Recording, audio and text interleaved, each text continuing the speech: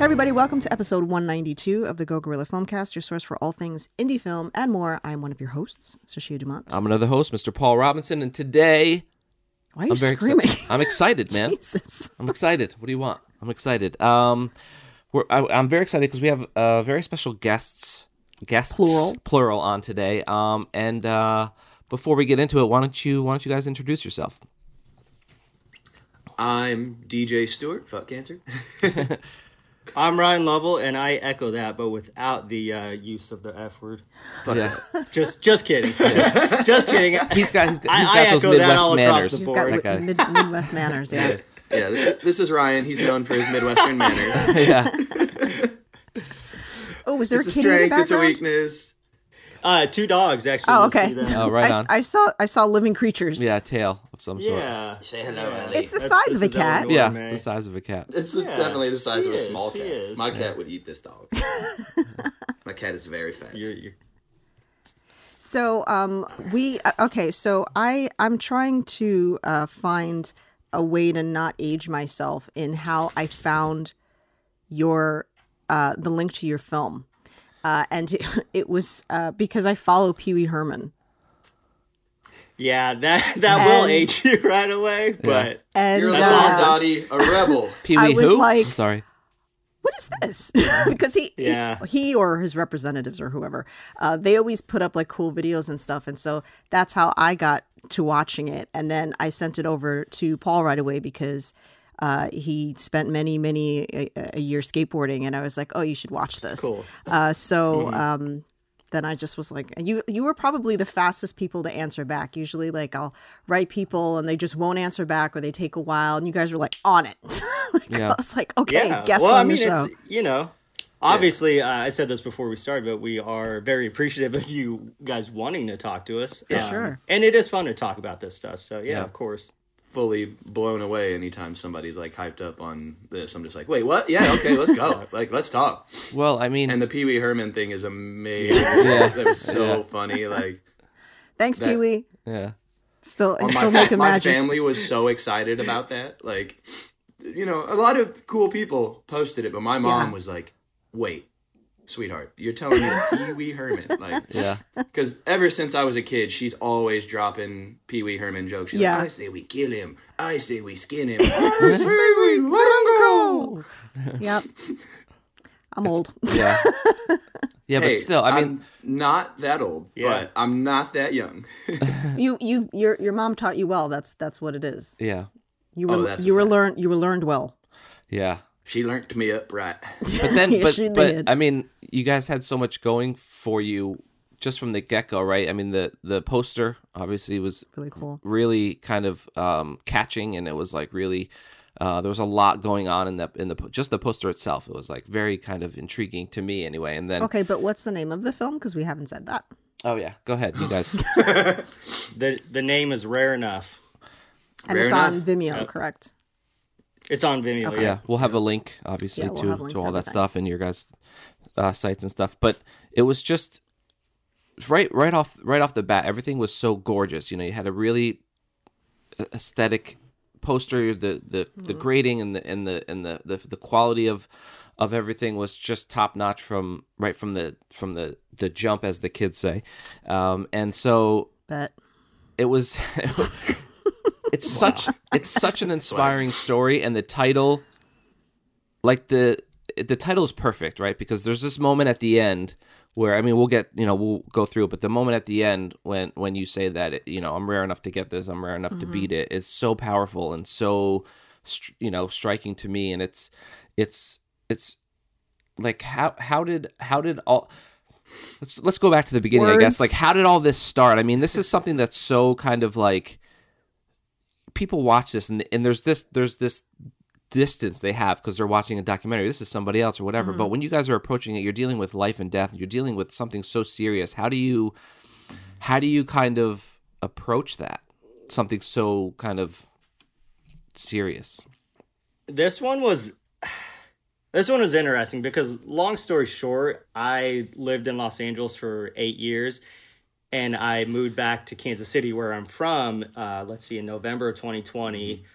I knew I'm a freelance director, right? And I'm like, okay, I'm back in this new market where I'm from, but I'm not yet connected with the film community. How do I do that? Well, I should create my own work. Okay, well, make the type of work that you want to get. Okay, so what's a story that I can tell that I really care about that, I think and hope has real value, right?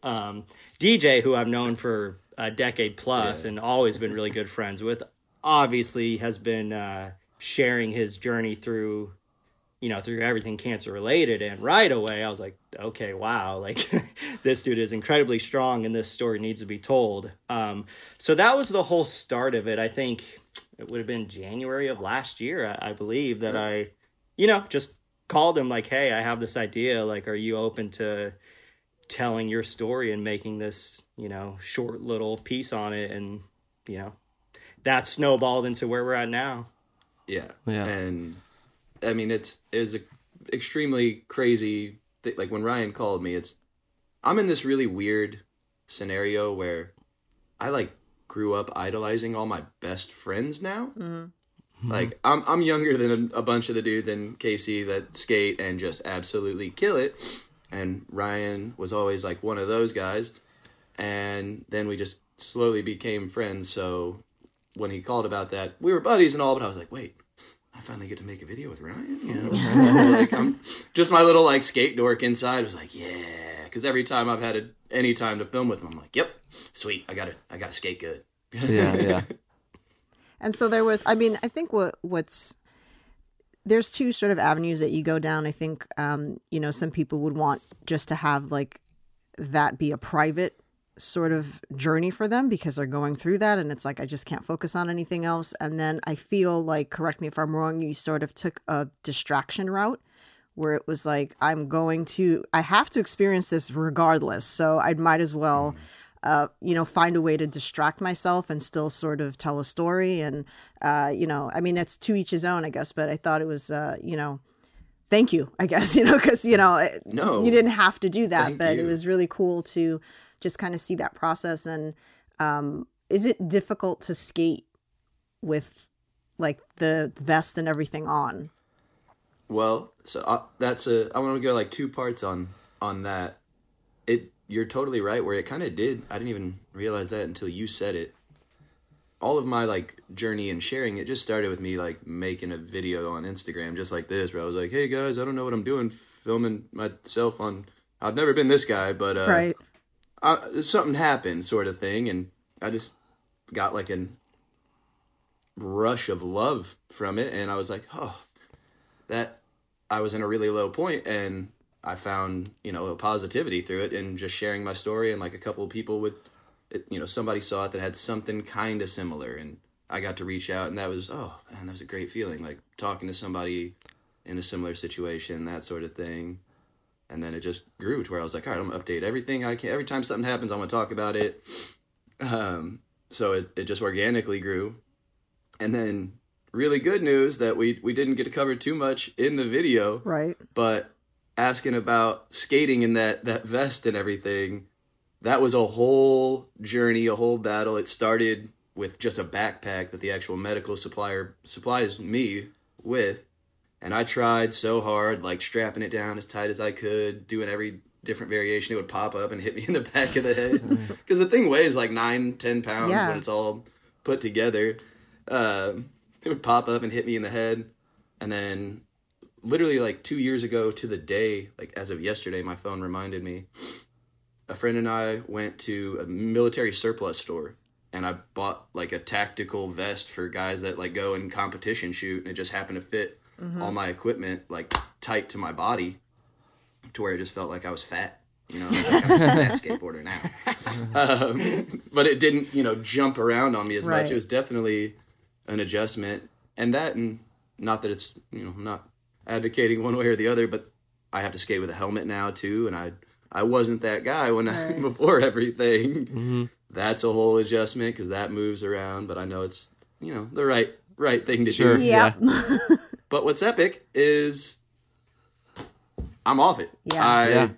I'm no longer wearing the device at all. I have a full head of hair, and I'm in this awesome epic in between stage of a yeah, you are full on mullet, quasi mullet. It works. It works. Last night, my buddy Jason was like, "Dude, I haven't seen you in a minute. You're going for the mullet? You're cutting your hair into that?" And I was like, "No, man. I'm just full on Joe Dirt. I'm just so ingrained with white trash DNA that it just comes in like this." But I'm on my way back to long, luxurious locks of hair. So I think that's kind of like an ultimate fuck you to cancer. Is like, yeah, remember when I was bald? Suck it. Yeah. So is that freeing for you, or is there some anxiety in regards to not having kind of like it must feel like kind of like a safety net at some point, like, you know, if I have this thing, it's helping me, or if it's more like get this thing out of here? Shit, man, that's a really good question, because when I got the go ahead to take it off, it was right around the time that insurance was no longer going to cover it. And that's a very expensive. It's a very I could fight it. Mm-hmm. And if anything ever happens again, I'll get back on it, and I think that I can fight it and get my insurance to cover it. But right around that time, the doctor was like, "Hey man, you know, I don't want to speak too soon, but you're kind of fucking kicking ass. I think you're ready to take that off." And I remember like leaving that visit with Erin, my wife, and being like, "Oh yeah," but coming and going like, "Yes, I'm excited, but wait, hold on, baby. What, you know, this thing's I'm doing good. Like, what if this is the thing? Yeah. What if we stop?" And there is that back and forth, but then I just kind of thought about like, hey, why are you thinking about this one thing like that? Because I never thought about any other part of my diagnosis like that. Like, it wouldn't be fair or even to like focus in on just this one when I've been like, fuck it for everything else. Yeah. You know, I've lived my life, and that is what I think really is bringing me here. And I love not having that damn thing on. I love being able to go swim and have a mullet and do this. He's running his fingers through his hair. Yeah. Yep. Helmet hair, you get it all. Helmet hair, yeah, you get it all. And so this happened fairly soon after you're getting married, correct? And you know, so I don't know your wife, but I want to shout her out also, because I know that's probably got to be really tough, and you know, to just sort of have to deal with that so soon in. I mean, I guess it certainly tests you know, your dedication to one another in those moments. But I was just mostly like, I'm kind of a person that would probably fall apart, and I know that about myself. So I always love watching people that I'm like, look at, like, just still going, doesn't even give a shit. Like, what's the next step? What do I have to do? And that's awesome. That's just really cool to see that. And I would have never been able to remotely handle it the way I did without Erin. I mean, everybody says like the cheesy statement, like, "Oh, I got so lucky, I got to marry my best friend." Okay, yeah, but I really did. Like, yeah, it's a really cool story. I grew up skating with her brother. I've known of my wife for a long time, but it was always just like, "Oh, that's Alex's hot sister." What's up? Exactly. Like, but you know, we became friends, and it was always just that thing. It was just, oh, there's that cute Erin girl.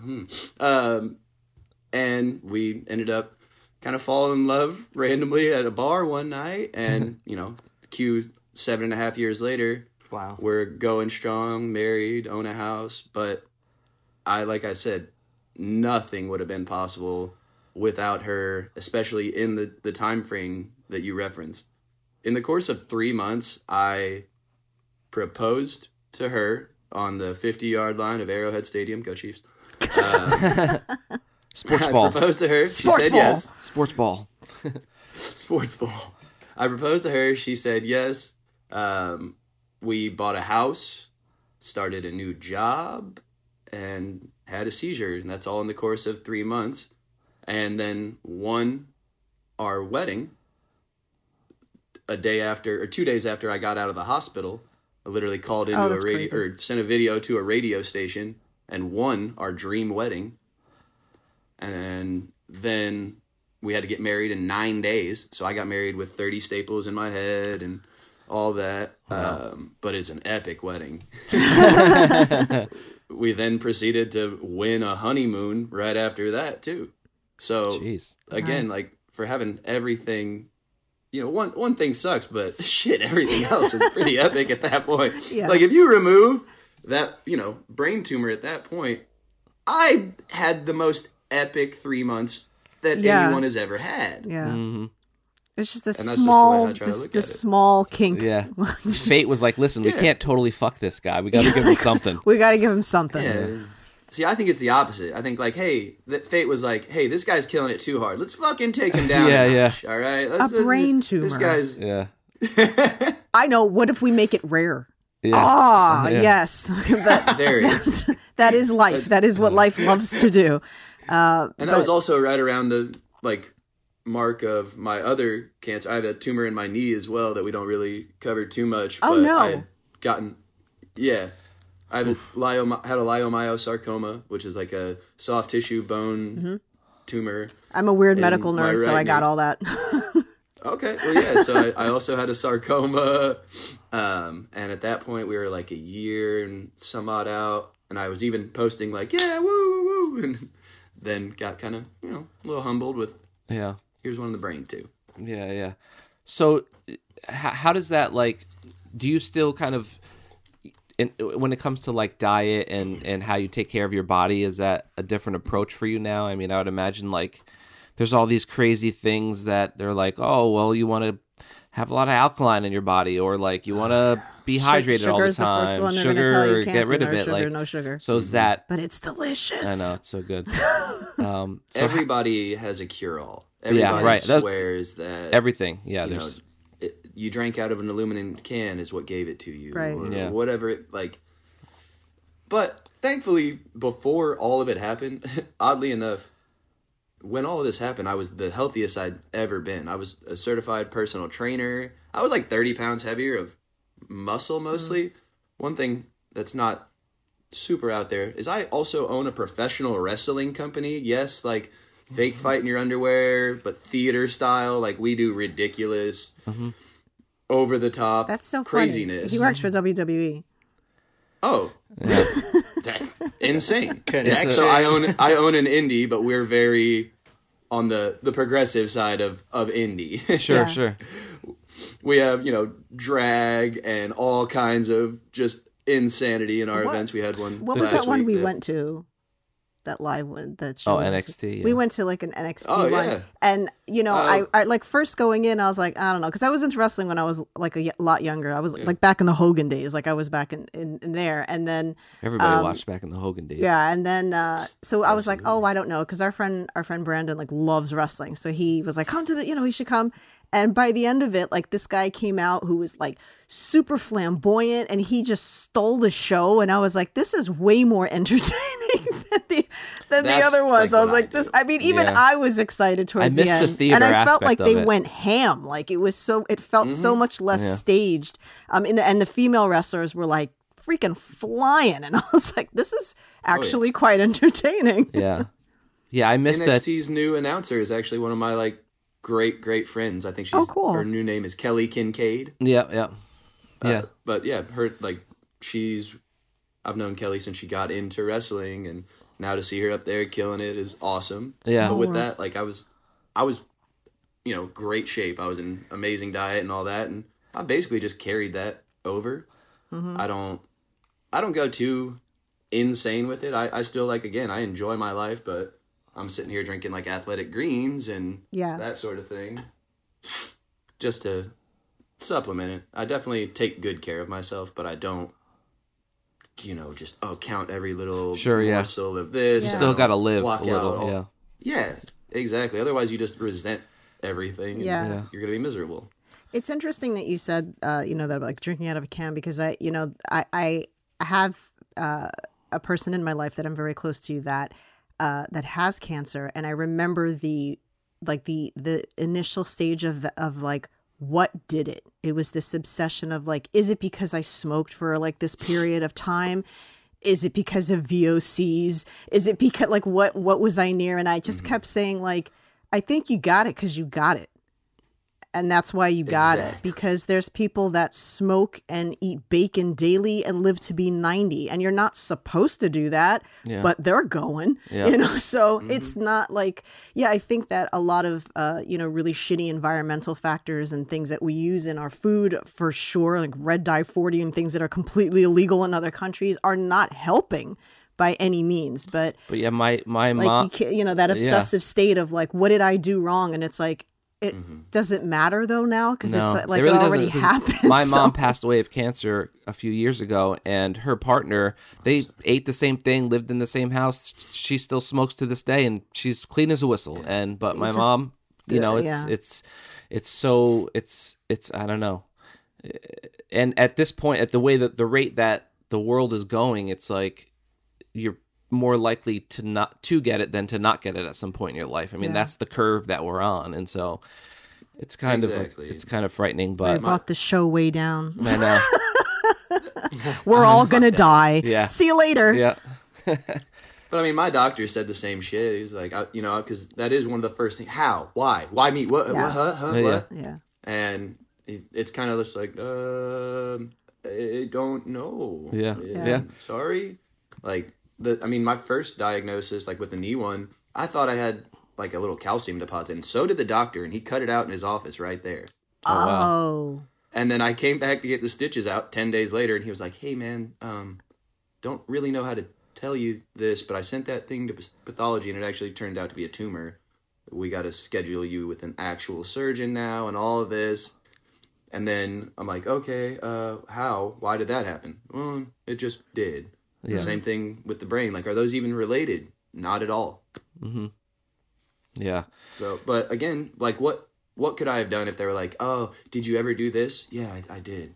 Well, that's why. Oh, all right, yeah. Shit, yeah. I can't like, go back did you that. skateboard? Yeah. Yeah. Exactly. And I'm gonna still do that. Yeah. I don't know what to tell you. Yeah. Exactly. Yeah. That's one of my like favorite things. Are you still doing that? You still ride the motorcycle? Oh, okay. Yeah. Oh, have you had the favorite? I've told Ryan this one. My favorite one when going to the doctor is a regular person walks into the doctor. One of the first questions they ask is, "Have you had any falls lately?" And I'm always just like, today? I'm not the right person to ask that. Like, I do that on purpose, damn near. Yeah. So, like, a regular person falls walking out the front door, and it fucks up, like, 2 days for them. You know, like, oh, my day's all ruined, and I'm sore, and we do it just all day long. Yeah. So I'm like, yeah, I can't really answer that question for you. You're not going to like the answer I give you. Yeah. So That's like let's just move on. A from noon to 3 kind of thing for you. Yeah. Yeah. Only 6 times today. Yeah. Bring like this Excel spreadsheet of Yeah. I broke it down. I'm going to start charting them for you. Yeah. So, Go ahead. Oh, I wanted to just like ask now, like going into the filming process. I mean, the just from the screen grab and the poster and everything, like I thought it was really interesting, and I didn't know what it was about, obviously, and so I was like, oh, skateboarding. I was like, all right, he's gonna have to watch this. And then I was like, skateboard and medical. There's something like, because I was just like, it's a short film, but. The medical side of me was like, oh God, like when you were explaining everything, I was like, okay. And then you get the vest. And I was like, yeah, they definitely didn't issue that vest. I know that's not something the hospital gave them. But, just seeing you go through that process. But the cinematography was beautiful. Like it looked awesome. And yeah, I'm just like curious, what kind of crew did you have? Like, we had a super small crew. The first thing I want to mention is that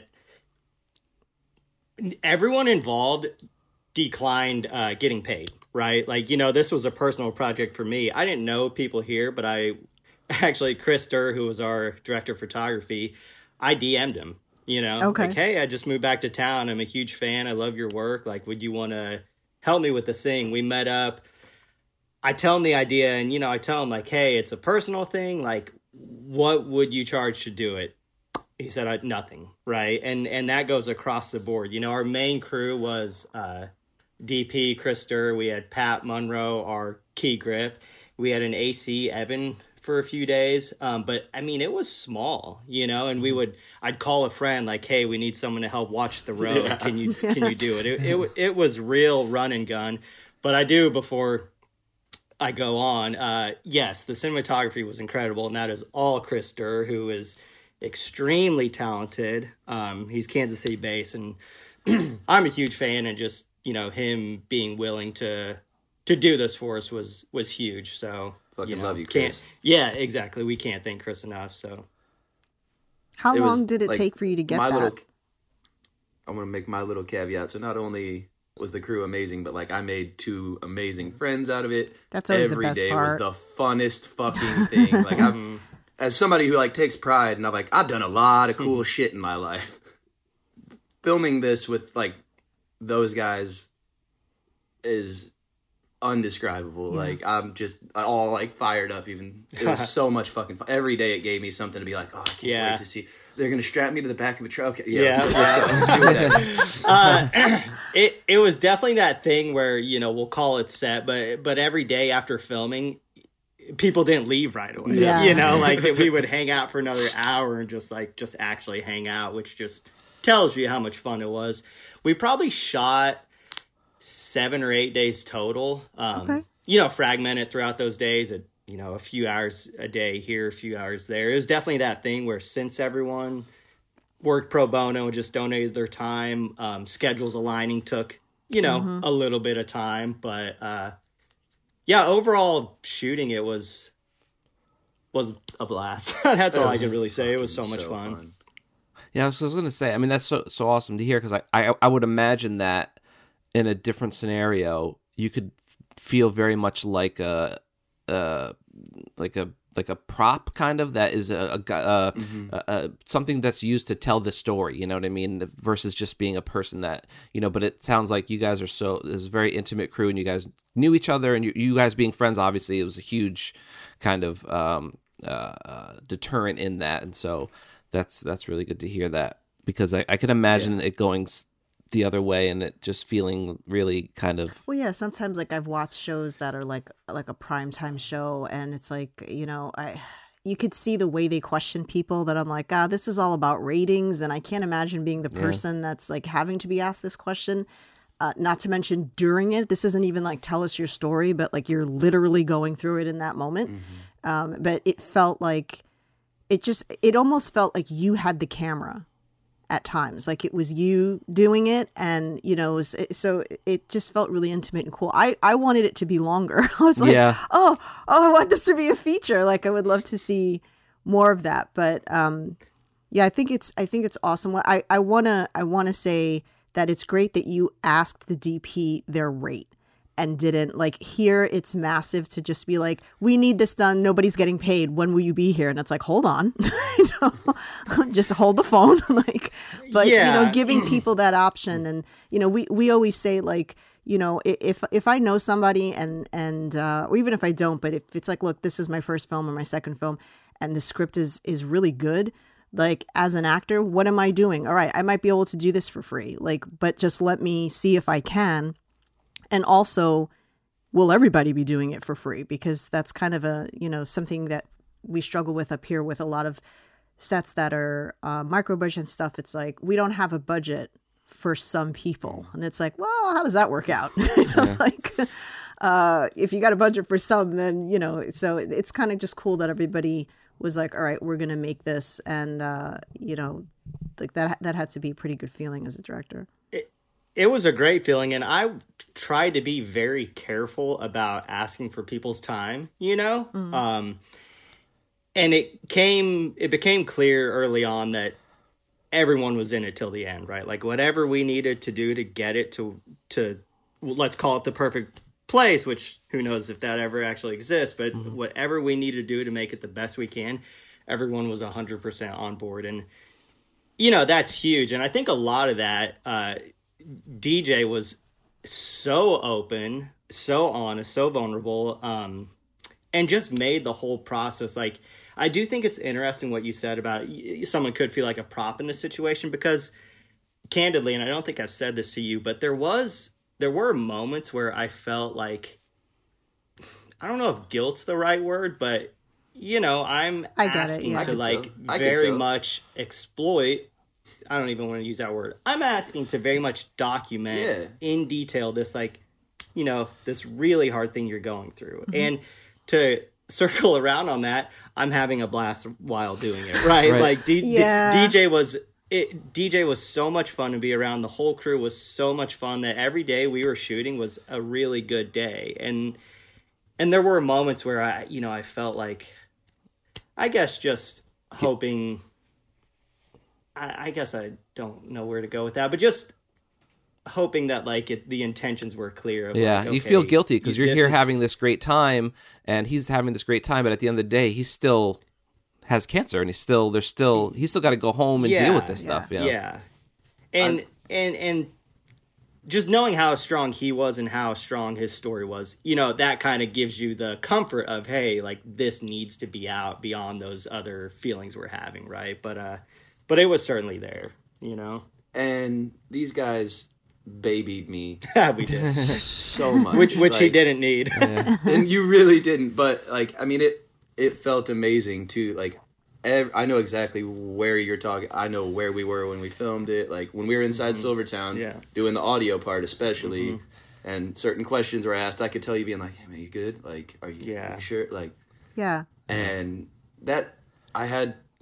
a sense of like safety, and I just, it felt really good knowing that like all these people here are just here for like the right reasons or anything. I never felt remotely like a prop or exploited or anything. It was easy to tell just from the like energy around it that everything was just pure intention. It was just like, hey, let's make something special. Let's make something cool. Let's have a fucking great time while doing it. Yeah. Like, and it's beautiful. Like even those harder days are some of the best days. Like, that some of those questions, they get a little intense. But then I'm also remembering, like, remember when I almost also wrecked my motorcycle that day? Doing burnouts? That was fun. Like, sick. And so it was an amazing balance of, like, if there was those moments where I was like, that was a weird one to talk about. It was also like, all right, let's skate, or like, let's make fun of Ryan for drinking Aperol spritzes. Funny story, we were all like getting ready to go out and celebrate. We were, me and the DP and Crip and everything. We're like, let's go get some whiskey or something. And Ryan's like, do you guys, could I get like an Aperol spritz? That's not at all how it happened. But now it is. I see in my brain think that's so how it is. Good. He was like, I just want something a little fruitier. And so now anytime we go somewhere, I like go and try to get the bartender to put umbrellas and stuff into his drinks. Yeah. Which I appreciate. Your nickname is officially Spritz, and that's it. Yeah. So, I like it. I like it. I'll wear that proudly. Hashtag Spritz. I mean, well, the whole thing is so gosh darn inspiring. You know what I mean? It's like you have the ups and downs of it, but at the end of it, it's so like uplifting and it's so, I don't know, inspiring. I really can't think of a better word for it. And it's not so much I mean, yes, it is. Obviously, we're all happy that things are better and turning a corner, but just seeing your mentality through it, the harder parts as well, was that to me seems to be just as uplifting as seeing you come out the other end. I don't want to say successful because I'm sure this is something that's always going to, you may be battling forever, but, but to have you come out the other end like you have, but then also seeing your strength through all the lows, I think is a real testament, and how you captured it is so beautiful. And, I mean, it's raw, it's funny, it's I don't know, it's so uplifting. It's good. Yeah. Well, thank you. And it is nice to hear you say that, because to the point we were just talking about, some of those harder questions that I had to ask, and I maybe had to ask a couple times, like, hey, we need you to not tell him what to say, but like, we need to focus on this moment, was exactly for the reason of really lending weight to the situation, because I think if you don't have the severity of it, if that's not clear, then then you lose the whole like value in how strong he is. So it is good to hear that those moments that we kind of had to push to to get that they translate, you know? Yeah. And you guys just made it so easy for me. Like, that's what I was saying. I just felt like I trusted everybody there. Yeah. You know, I found out early on, there was nothing I could have asked him to do that he would not have done. You know, like truly to tell his story, which was a really good feeling. You know, obviously as the director, knowing that someone really just believes in what we were doing, and trusts us to tell their story the best it can be told, was a really good feeling. I think also what's important to just kind of acknowledge is that I feel like this film was only successful because you made it. I think if somebody had, if one of the doctors or the hospital or somebody had said, hey, this is a rare cancer, like, oh, we know somebody, we're doing something for the hospital, and this, you know, and you know, I've watched those, Netflix has this documentary on Lenox Hill, which is a hospital up by us in the city. And, you know, it's like you kind of feel this moment where people are sitting in a chair, a camera comes up over here, and you know they've agreed to it because perhaps they're getting some type of compensation or something, but they don't want to be talking about it to some dude with a camera that they've never seen before. And I think that what, like 99% of the success of what made it so cohesive was the fact that there was an actual relationship there. And that you weren't just being interviewed because maybe this guy will be able to win an award at a film fest off of my illness. And you weren't just like, I'm going to make this and I have no connection to it. Like, it's just some person that happens to have this disease. It was, you know, it was a relationship that you already had established. And so that definitely pulls through in the entire film. Like, I knew that you all knew one another. Yeah. Well, that's awesome to hear. And, you know, that even goes back to what I said about just initially starting the project. Like, what's a story I can tell that I really care about? Because these things do take a lot of work, and you have to be, it's a passion project. Exactly that. Like, you have to be passionate about it. And a super close friend who just is absolutely heroic in how he's dealing with something very hard. You know, that was something that every part of me wanted to tell that story, you know? So I definitely think you're right that the connection just made it so personal on like every level. And it's cool to hear that, you know, shows through to the audience. Yeah. Cause it puts you in that position, right? You know, you feel, you feel connected to that story. And so, I could never have imagined it with anybody else. For sure. Yeah. Got me almost emotional just thinking about that. I was like, oh damn. Yeah. You have somebody you don't know asking you these questions about the hardest points in your life, and you're like, yeah. Or having, an executive being like, can you say it a little more like this? You know, and it's like... Again, but sadder. Yeah. And it was just never anything, like I never felt anything but comfortable, but more like wanting more, like, yeah, man, whatever. Like anything I can do, it was literally like I said earlier, you know, not only was it a blast, but it's like an honor. I felt like I got the call to the majors when Level was like, hey, you want to make a video? I was like, shit, yeah, I want to make a video, man. What? About what? What are we doing? And then it's you know, about something like that. And he picked out the title, which is like, I mean, that made my mom cry like a baby, because that was it just came from like a thing that I said to her once. And the title is, I love the title. And, you know, I come from making skate films, and so titling projects, wow, that's the hardest thing ever. Sure. Right. Oh yeah. You know, you can never land on the right title. It never feels good. Takes forever. There's so much back and forth, all that. The first time I interviewed him, no cameras. I just went over with my Zoom to his house, interviewed him. The split second he said that line, I was like, oh, well, there's the title. Yeah. You know, I was like, this is just absolutely perfect for summarizing DJ and how he's fighting, you know? So the title's one that, you know, I am happy that we landed on that so easily. And, you know, DJ explaining his mom's connection to it, I also really enjoyed just knowing that everyone could kind of get behind that, you know? Yeah. And so when you guys headed into post-production, how much...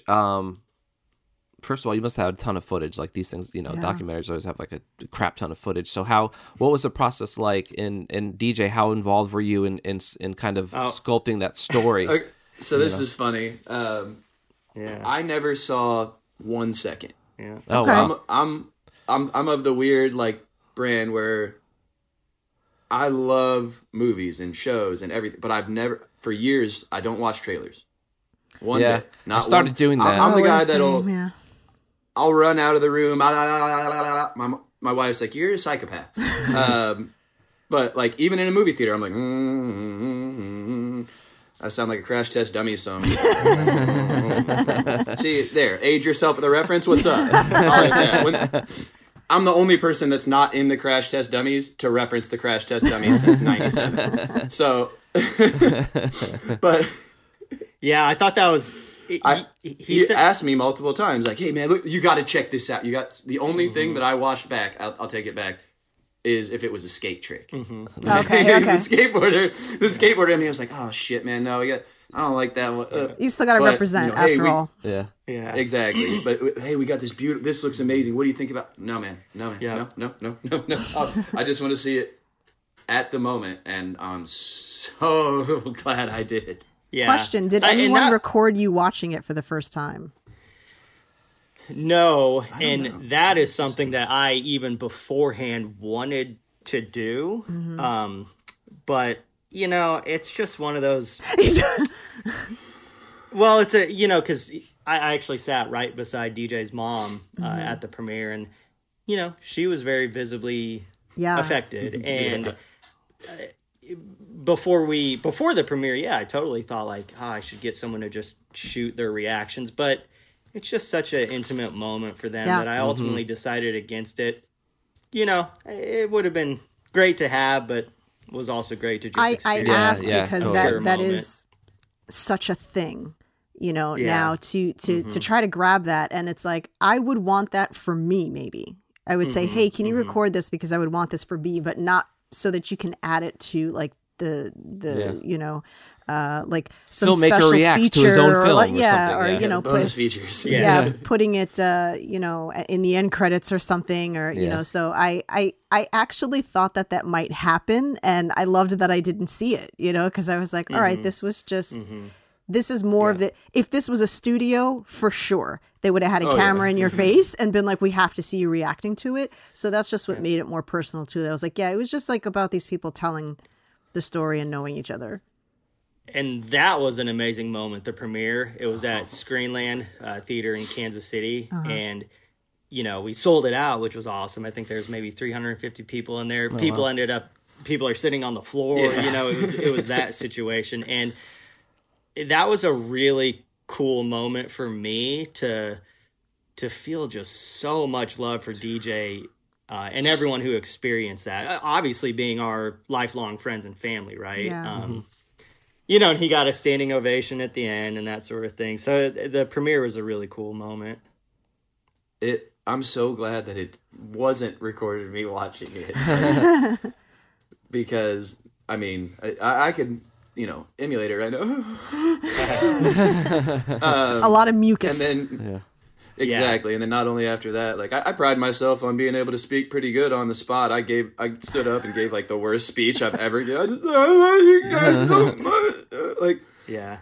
But because it was just so real and you could act like it physically felt like love in there. Like there was a manifestation where you walked in and you were like, oh shit, this isn't like a movie. It's like a celebration kind of thing. And it was a celebration. Yeah. It was so amazing. And I wonder too, also if like, and then my motorcycle broke down. Yeah, that's a funny. Come on. If there was anything that should have been it did. Anything that should have been like behind the scenes that we filmed is like I rode my motorcycle to the premiere because that was I was gonna be like, and we watched the video and everything, and I'm getting ready like say bye to everybody, and we're all gonna go to an after party and all this, and I'm getting ready. I was actually gonna have a buddy of mine ride my bike because I'd had a drink and I refused to ride after I've had anything to drink, but sober buddy was going to take my bike away, and he hops on it, click, click, click. Wait, what? And I'm like, oh, it's just him. And I go over there and I'm like, it's my motorcycle. It's going to know me. Yeah. Click, click, click. And we ended up having to throw it in the back of somebody's truck and all this. But hey, if it was going to happen at a time, at least I was with 300 people that were at that moment. We were bound to help. this was fate again, being like, he's having a really good day. What can we do? Yeah. Settle down, buddy. He's had a good night. I think that's enough for you, sir. Yeah, that's enough for you. What I wonder though is like, you know, Ryan saying that you feared exploiting your friend in this moment, but you still also have to kind of wear the filmmaker hat. You do have to think of it as a film, and so having to sort of juggle those two sides of you. But then I wonder, DJ, if like saying that, you know, you were like stoked to work with him on something, is there a part of you that's just like, this is awesome that this is working out, and like, yay for you if you get a standing ovation? Like, yeah, you know, you're obviously the subject, but the film is successful. And I wonder, like, you know, there's obviously the reality of like, okay, well, this exists because of this shitty thing that I went through, and that sucks, but there's nothing I can do about that. So if my buddy can have a great film come out of that, then yay, you know? Like, yeah. Hell yeah. Like, I've watched everything this guy has made for years, and it's absolutely amazing. Like, if anything that I, you know, had a part of can help him, like, that's the fucking biggest win-win situation in the world. Yeah. And that goes, I mean, for Chris, for Pat, for everybody, Evan, that helped out. Like, I owe these guys everything, and if I can have any type of help in any success they find, shit, that's the biggest pat on the back, the biggest compliment I could have. Because I fully, whether this subject was, if I was in the crowd watching it and it wasn't about me, I'd be like, fuck, those guys can make a little movie. I hope those guys go on and just kill it. Yeah. Like, and the fact that it happens to be one of my best friends, it's a nice little, hope he does all right. So what was the reception like over, you know, after? I mean, obviously you have the premiere, and that's going to be, to your point, a big love fest. But then, you know, it seems to have gone on and done well on its own, you know, outside of your community and your friends and your family and stuff. So how's that experience been like? Insane. So we had to wait a while because the festivals and all this stuff that we submitted to. Yeah. You know, that's the worst. Is you make a film and then you got to wait a year to. Yeah, it was really anxious for me because I was like, people are asking about it that didn't get to go to the premiere, saw like, you know, because in my Instagram and whatnot, I would post like, working on this amazing project. I can't wait for everybody to see it. I don't know when you're going to be able to see it, but it's coming. Yeah. And then even me being like, I wanted so bad, people being like, and especially when I had the link, you know, I've got this private link and I'm like, who can I share? Like, who can I trust? Who's Don't share this. Yeah. Exactly. But it was amazing, you know, every week or so getting a call or Ryan coming over and being like, hey, we made it to this, or this person saw it, or that person saw it. That's like amazing. And we made it into this festival or this selection. And then when it actually came out, holy shit. Yeah. That, I mean, Pee Wee Herman, for instance. Like, But the absolute craziest, right before we got onto this, I was still like fanning out to Ryan over it. I have now talked to Tony Hawk as if we are like fucking buddies. Oh, nice. I've got 20 messages back and forth with the Birdman, Tony Hawk. I mean, the reason that I skateboard, I got into video games when I was a kid. Mm-hmm. He saw it. He hard posted it on his actual Instagram. If you go there, you'll find a link to it, and my face is on his Instagram, and he wants me to come out and be on his podcast and talk about Rare Enough as well. So we're arranging that for the summer. I mean, the biggest sites and just publications in skateboarding all around, Thrasher, the Barracks, the Nine Club, all these huge avenues in skateboarding have picked it up and shared it. I've gotten messages and love from people that I've idolized my entire life. But honestly, like the coolest out of everything, though, of all the reactions that have come, without a doubt, at least 100 people in a similar situation to mine that found some positivity in it. Mm-hmm. Yeah. And I'll never be able to like put into words what that feels like, to know that you're even making a little smile happen in those moments. Like, not even just the same situations as mine. Somebody could have something completely different, not cancer related, but just a battle. You know, I've had it from people with mental health, issues. They're struggling with shit from the pandemic or other illnesses. And I get messages from them. And that's like just as heavy as a message from Tony Hawk, because I get to be something that like helps. Yeah. That I get to, those are always huge for me when I get a message from somebody that I like, it makes me feel like that. And if I get to maybe like help somebody else that's going through something in this, there's nothing else that I could ever want more. Yeah. The amount of love that I've gotten and then gotten to like give back, I would have never thought that it was going to be like this. Yeah. And I would even argue like, I'm so grateful for it. Yeah. I would even argue like preemptively, right? Like I've watched this film obviously a few times, and you start to think like, what would I do in this situation? And then seeing your strength and your resolve through it all, you're like, it gives you hope that if you enter a situation like this, that you could do that. So I think it's like kind of universal in that. Obviously, the people that are going through it are, there's nothing that, to your point, there's nothing that can beat you being an inspiration to that. But then there's also people that will eventually go through something like that have that to reflect onto. And if they're listening to this right now, you fucking got it. Yes. Yeah. I'd imagine though that it kind of it feels like you're part of like some fucked up club that nobody else really understands, so there's probably that intimacy that it's like, oh great, I mean, there's this like unity but for this really shitty thing, but there's this unity. And I think that anybody that has any kind of like disease or disability or illness all kind of will feel that, it's this, it's weird. Like if I go on TikTok and people start talking about like, like chronic IBS, and I'm like, yes, this is us. And then we all start talking to each other like, yeah, what about when this and this and this, and laughing like they don't understand, they don't get it. They don't understand the occasional debilitating pain when you're on the floor crying. Ha ha. We're so lucky, So it's like, this weird thing that you're part of that really, unless you've experienced it, is, I can tell him 100 times what I'm feeling, but he doesn't understand. He's just looking at me like, what do I do? What I do? And I'm like, there's literally nothing you can do. Like, I just have to ride this out. Yeah, that's the worst. I'm, in horrible pain. There's nothing you can do. But when I talk to another person, they're like, I know exactly what you're talking about. Mm-hmm. And so I'd imagine there's probably a lot of, I had a hangnail. I know what you're going through. Jeez. Yeah, exactly.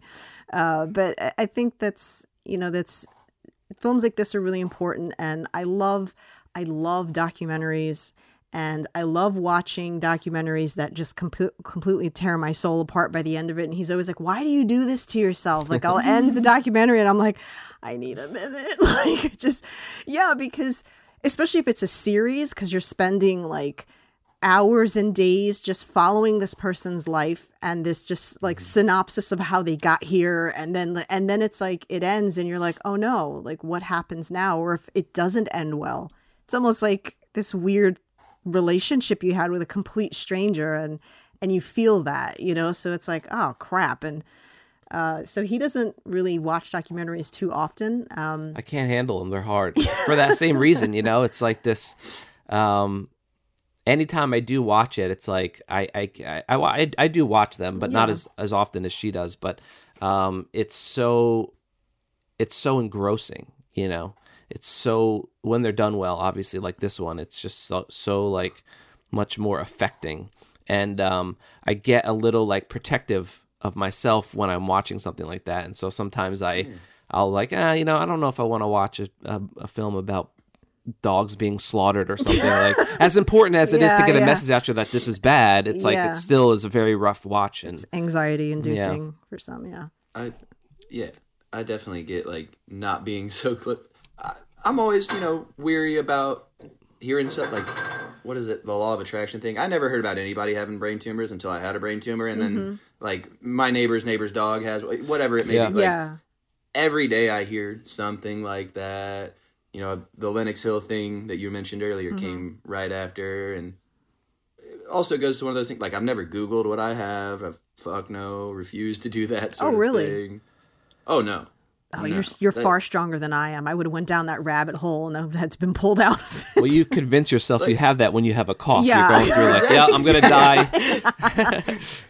Like I mentioned it in the movie. I think I mentioned it. Like, my grandpa, when I was really young, died from cancer, lung cancer. He was a nonstop smoker, but he was fine when he like went in, got diagnosed, and my grandma told me he started dying that day. The day he got diagnosed is the day he started dying, and I was like, well, okay, if it works that way, it works the other way. Like, okay, if you start dying, I just keep living, and then I'll just keep living.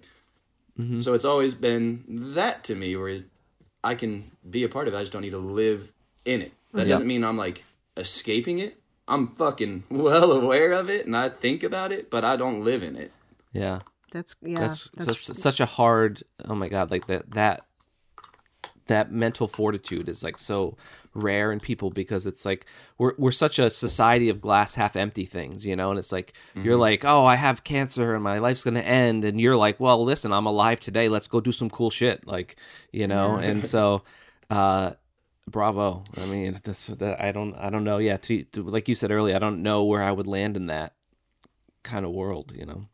I'm too paranoid. I would have, that's why I was saying, like, I think you go two ways with it, you know, so some people would just kind of fall apart and other people kind of, but I think also it's possibly something that you think you would react one way and then you don't, you know, because I'm like an anxious person, but for some reason I do really well in emergencies, you know, so, which they say is a thing, you know, I'm able to sort of control myself. If like someone falls and they're bleeding, I'm like, quick, you call this person, you get that, you get this, you know, but in my day to day, I'm like, if somebody cuts me off, I'm like, get in a car.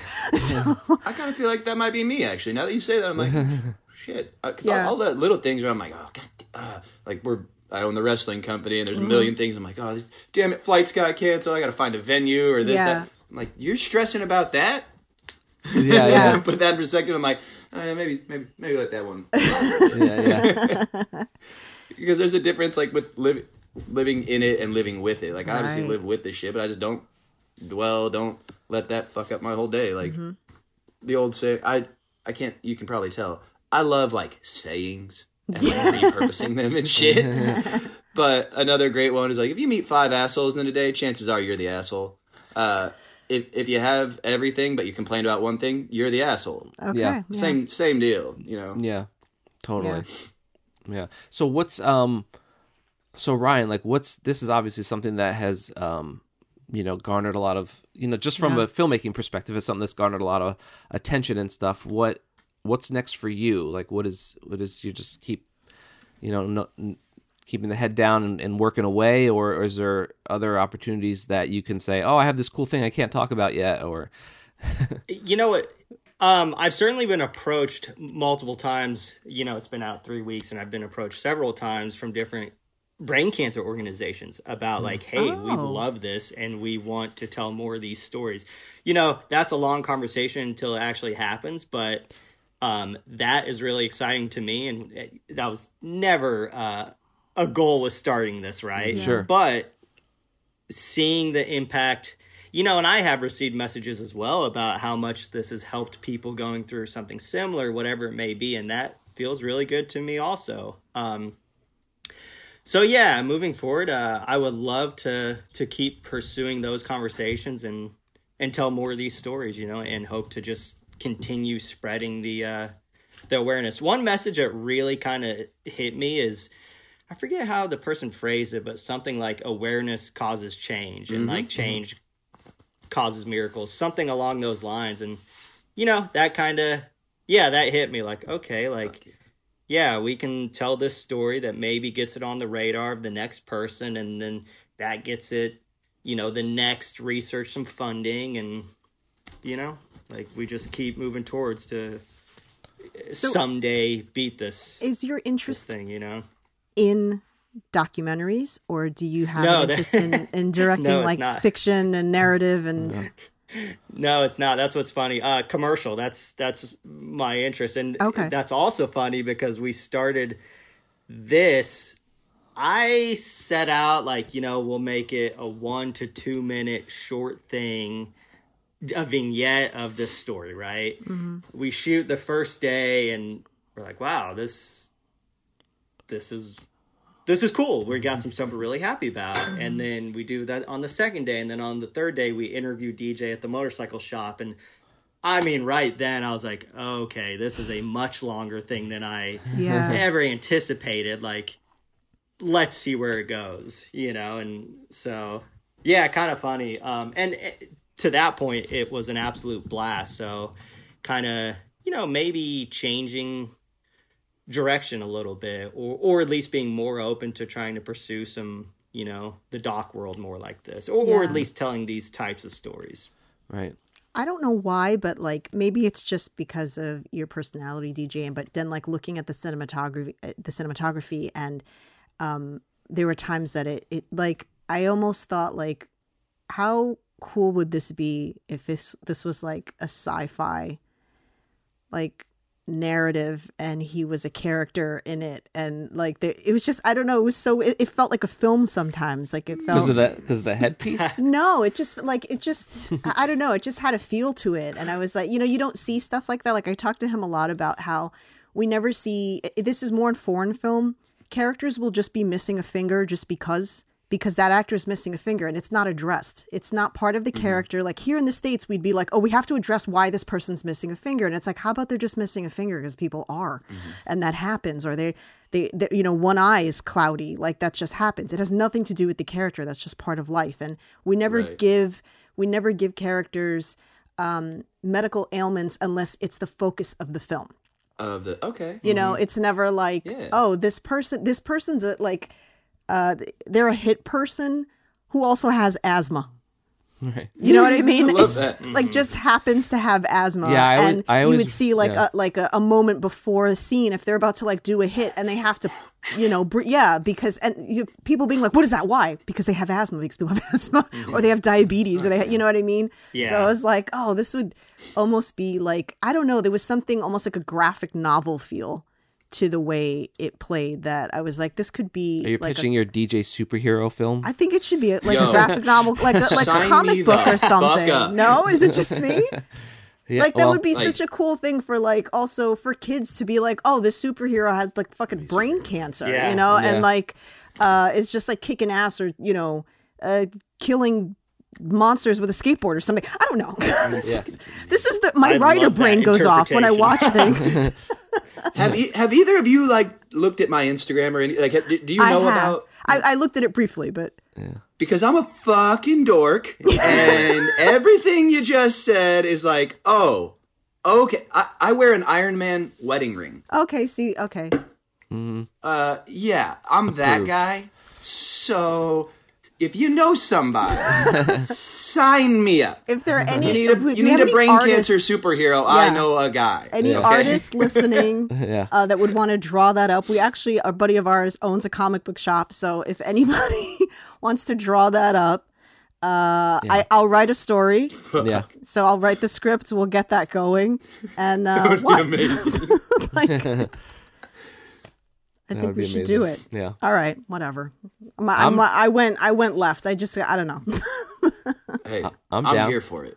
Yeah. We'll get the emails now saying like, I'll do it. Come rushing in. I'll be like, all right, it's happening. Yeah. It's finally happening. Yeah. And I'll be like, okay, now my writing finally got out there. And you know, I don't want to feel like a jerk for it. Yeah.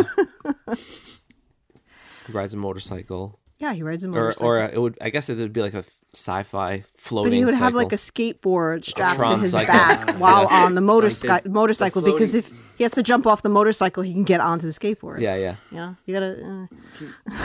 If anybody's listening that can build me a hovering motorcycle, I would very much like that. Okay, as somebody who grew up like in sci-fi and things like that, that sounds great to me. Speeder bike from Star Wars. Yeah. Mm-hmm. Make it happen. Make it happen. We have so many connections, so it's a matter of it's just a matter of moments. Time. Yeah, moments. So what is next for you guys? Like, what's in terms of your plans? Like, not even with the film necessarily. Like, what's your next step? Do you want to just kind of live here for a little bit, and since it did just come out, or are you like, what's the next plan? Well, I'm certainly still very much trying to push it and find out what new avenues we can't end up at. So, still very much in the just trying to get the word out there as much as I can, because we've had a ton of success within the skate world, and that is awesome. That's where I come from. So we kind of, we knew everyone within skating media that we are able to get that support. But I do believe the story is bigger than that and can touch, many audiences. So certainly trying to continue pushing it forward and, trying to just spread the reach on it. Yeah. If I had like if I could just pick my life sort of thing, if I didn't have to work a full-time day job at T-Mobile, which, I mean, I love it, but yeah, it'd be fun. I'm not the only person that's, like this.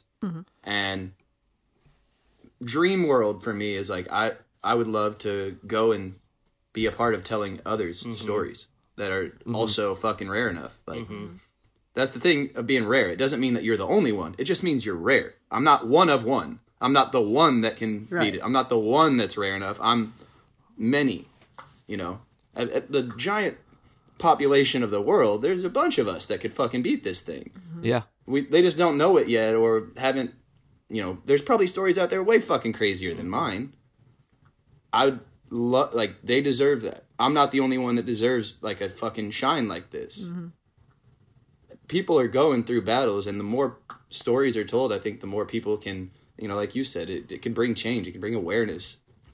And I mean, I'm not talking about just brain cancer either. Like, ailments of any kind, all the way down, like, to the mental health stuff that nobody fucking talks about. Like, that's my, ultimate pie in the sky dream. But who knows? Right now, I'm just fucking stoked. I'm going to go and hang out with Tony Hawk. Yeah. And some other, like, podcast, some other skate stuff that's the biggest, idols of my life. I've gotten to talk to amazing people in, like, the motorcycle world. I've just gotten so much love from it, and I just want to keep spreading what I can. Yeah. Well, I just want to thank you guys so much for being on the show, and we're going to have links to everything, so you should, if you're listening, watch it, share it. It's really cool. I've shared it with a couple of people so far, and we definitely want to stay in touch and see where you guys go with this. And, I'll be in touch, DJ, about the graphic novel, and, Let's fucking go. Just work it out. And the biggest question is, Kansas City barbecue the best, or? Without question. Okay. Yeah. Not even really a question. That was more of a statement. Yes. Yeah. But, Okay. It's not even close. We've got everything. I gotta say, I had Carolina barbecue, and I was like, I don't know. I was like, is this interesting. I don't want. I lived in North Carolina. I don't want to hate on my Carolina listeners out there, but maybe we just didn't go someplace Yeah, too so good. we're about to start a barbecue war here. Well, are you kidding me? That is barbecue. I'll Is take that. everybody? There are wars, whether Texas or Kansas City, but Texas, yeah. Carolina, and Kansas City. Yeah, Yeah. those are. I lived in North Carolina for a year, and I mean, shout out to the homies Dan Murphy, Endless Grind, all that. But it's vinegar soup. Ooh. It's Them's fighting words, I guess, right? yeah, it's just very that was dark. wet, vinegary meat. yeah. Texas is it's more dry rub. Kansas City has all of it, where it's like a great sauce, a great dry rub, and the meat. All right. Well, if we ever make to Kansas City, then we'll have to hit you guys up and you have to tell us where to go. Yeah. Ryan and I we both live pretty close to each other, and we are within 10 minutes of 10 different amazing barbecue places. All right. Come on down. It's we know on. some people And here. Ryan, you can get a spritzer. Oh, please. Let's go get spritzy. Let's get spritzy. You're speaking my love language there. Get an umbrella and a cherry and a little flamingo. Thanks so much, you You guys. like pina colada. That's how we'll end it. Yeah, that's a great end. Yeah, just fucking bam. Nobody's watching the movie now. That's what we're Like, gonna call the that's title rough. of the episode. If you like pina coladas, Yeah. he's done it again. Yeah. Thanks, guys. Thank you so much. I do want to mention one thing. Yes. I want to give tons and tons and tons of credit to everyone on the post end of this. Okay. Yes. Our editor, Ben Kaplan, he's a Seattle-based editor, did this thing pro bono, which, I mean, I cannot imagine how much time he spent on it, and he did an incredible job, and in my eyes is just absolutely a genius. So very, very lucky to have him work on it. Matt Philippek did our color. He did an incredible job, also pro bono. And then the mix and sound design was the Post House here in Kansas City. Connor Birch, Sam Billen. All those guys, everyone did an incredible job. And, you know, I feel very, very lucky that they dedicated so much time and put everything they had into this. And I think it really shows. So, yeah, definitely. Shout out those guys. We'll put all the links that we can and make sure that everybody gets their credit for sure. Yeah. Awesome. Thank you guys so much. Appreciate that. Thank you. Seriously. All right. All right, bye, guys. Amazing. Hi, bye. That was Ryan and DJ from the Vimeo short Rare Enough. We're going to have the links for everything. Rare Enough? We'll have the link. You're such a jerk. Yeah. Yeah, I am. It's true. Facts. With pride. And you married a jerk. Joke's on you. So we're going to have links to all their stuff. Please check this out. It is a short film. There's no reason why I don't have time. You have time. Make time. It's good. Yeah, it's good I've watched stuff. it a few times. It's a really, really, really good film. And, I don't know. Like the fact we've talked on the show about how we feel about Film Fest and all that stuff and how it works. And the fact that these guys have not won, like that they haven't swept film festivals and have that. Like they can even see the poster because there should be so many laurels that they had to like start going over like DJ's face. And the fact that that's not a thing for them gives me little to no hope that we're ever going to break through in that way. Seriously. Or actually just kind of confirms that you don't need that. We've talked about this a lot about like, are we really at our level? Do film fests really do anything for us? Join us next week as we dive into film fests. Well, we've dove into them before, but I mean, it's just I keep getting more and more examples of like how this may not be something that is beneficial for people on our level. Everybody will say you got to run it through the fest, and we've been running our film through Film Fest for well over a decade, and I can't think of a single opportunity that has about from it, because of that, of the hundreds of the thousands at this point of dollars that we have spent on submissions over the years, and the accolades that we've won. Yeah, what is things, that? And it's not. No one's come knocking on our door. Like, hey, you're the guys you're the two that won the best comedy. Nothing right? in the inbox. I got nothing in the inbox that was like, I want to work with you. Yeah. So all it does is it lets your casual viewer say, "Oh, this was at a film festival. That's cool." I think it depends on the level you're on. I think it's like everything else, like we've said, it's who you know. We've had too many examples of it being kind of a cool kids club and you have to have an in. And I think it's just kind of like the fact that they are not sweeping that just sort of proves it, because the cinematography alone, was just enough to just on that, because it's all the initial grab. It's that first impression, and it's like, this is obviously beautifully made. Yeah. And they did film on a Blackmagic. We talked to them afterwards, and a Panasonic. And so, but again, like not like, oh, we filmed this on an Arri. Yeah. We had a $70,000, camera or $50,000 worth of lenses. I mean, they were able to do this with good equipment that is accessible on an indie level, and they made it look beautiful. And it's a joint effort there on your grading and your post, but it just goes to show like you can make really amazing stuff without having a massively huge budget, but that also those kind of traditional avenues of going down Film Fest doesn't, I think in today, like I think we've moved past that. I think you needed to have that before you had YouTube, before there was nowhere else to put shit on. Yeah. So you had to do well in those Film Fests for people to actually be familiar with your work. Whereas now it's like, do we really need to be doing plus, this? Nowadays, look, this doesn't bother me. Got into a whole other topic. I know, but I'll just say this and then we can move on. But the thing that bothers me too, not as much as that stuff, but I think a big deterrent too is like you just finished this film, you're excited about it, you want to get out there, you submit to a festival now that isn't going to show until October. Right. Like what the fuck? Like it just and they'll pull you out if they find your film online, so you can't put it online. Can't put it online. Like who the hell knows what you're going to be doing in October? Yeah. So that kind of thing. I mean, I guess you could just look for ones that are about to end, so maybe it's a little bit quicker, but you'd have to line your pre and post you'd have to like sort of research the ones you want to go into and figure out like what's and it's just so much of a hassle, and I just like, why does it take so long I know we talk over each other, and it's so annoying. We like people must be like, "One of you shut the fuck up." We're trying. Yeah. Yeah. I don't know. I don't know. I think like I said, it's something that doesn't hold as much water as it used to. Right. The defense was wrong. I'm gonna say rests. So I don't know.